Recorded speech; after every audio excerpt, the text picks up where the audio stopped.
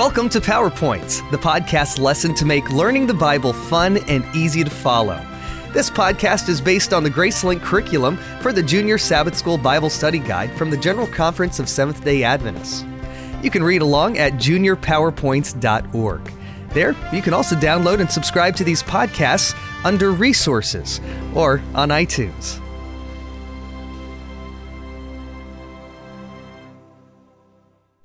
Lesson 1. Always there. Have you ever felt lonely? Have you ever wished you had someone with you when you had to face difficult circumstances? While on earth, Jesus had a friend and helper like that. And the same friend and helper wants to be a part of your life as well. Some events from Jesus' life help us better understand his close connection with the Holy Spirit. At the beginning of his ministry, as he worked in the carpenter shop, Jesus heard the news about the preacher by the Jordan River.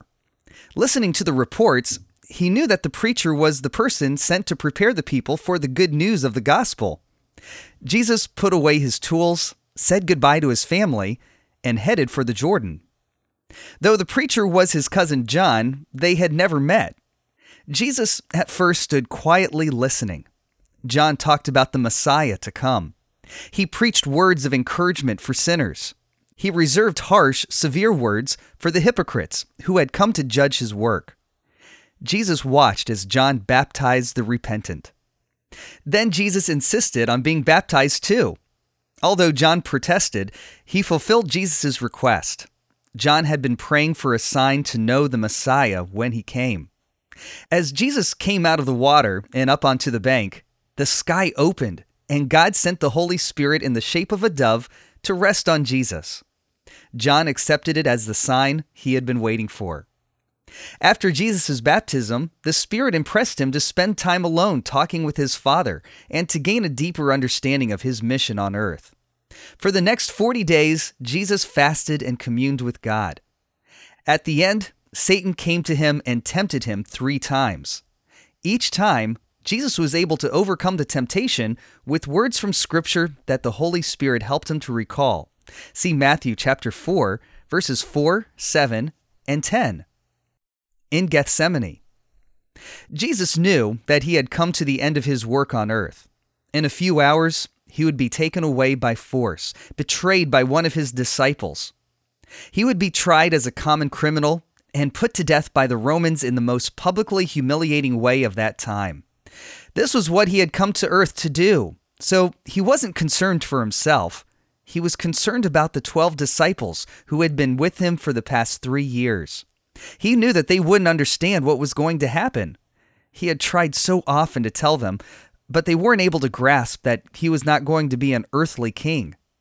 Jesus asked his Father to send the Holy Spirit to earth after his return to heaven. The Holy Spirit would comfort, enlighten, and guide not only Jesus' disciples, but all believers until Jesus returned to the earth at the end of the world. Jesus could hardly wait to tell his disciples the good news about the Holy Spirit, every believer's best friend. He thought about how God's Spirit would comfort and guide them. Unlike Jesus, the Holy Spirit would never have to leave them. In heaven, 40 days after his ascension into heaven, Jesus decided it was time to keep his promise to his disciples. On earth, the disciples were all gathered in the upper room praying, praising, and confessing their sins. Jesus sent the Holy Spirit in the form of a rushing wind that swept through the room and settled as tongues of fire on each person's head. The disciples were immediately energized. Their fear left them. Their understanding increased. They poured into the streets praising God and preaching the gospel. Pilgrims gathered from all over the world for the Feast of Harvest. As they stopped to listen to the disciples' speech, each of them heard the good news in their own language. The disciples healed the sick, cast out demons, and performed other miracles in the name of Jesus and through the power of the Holy Spirit. Epilogue. Jesus promised to send the same Spirit to us today. All we have to do is ask.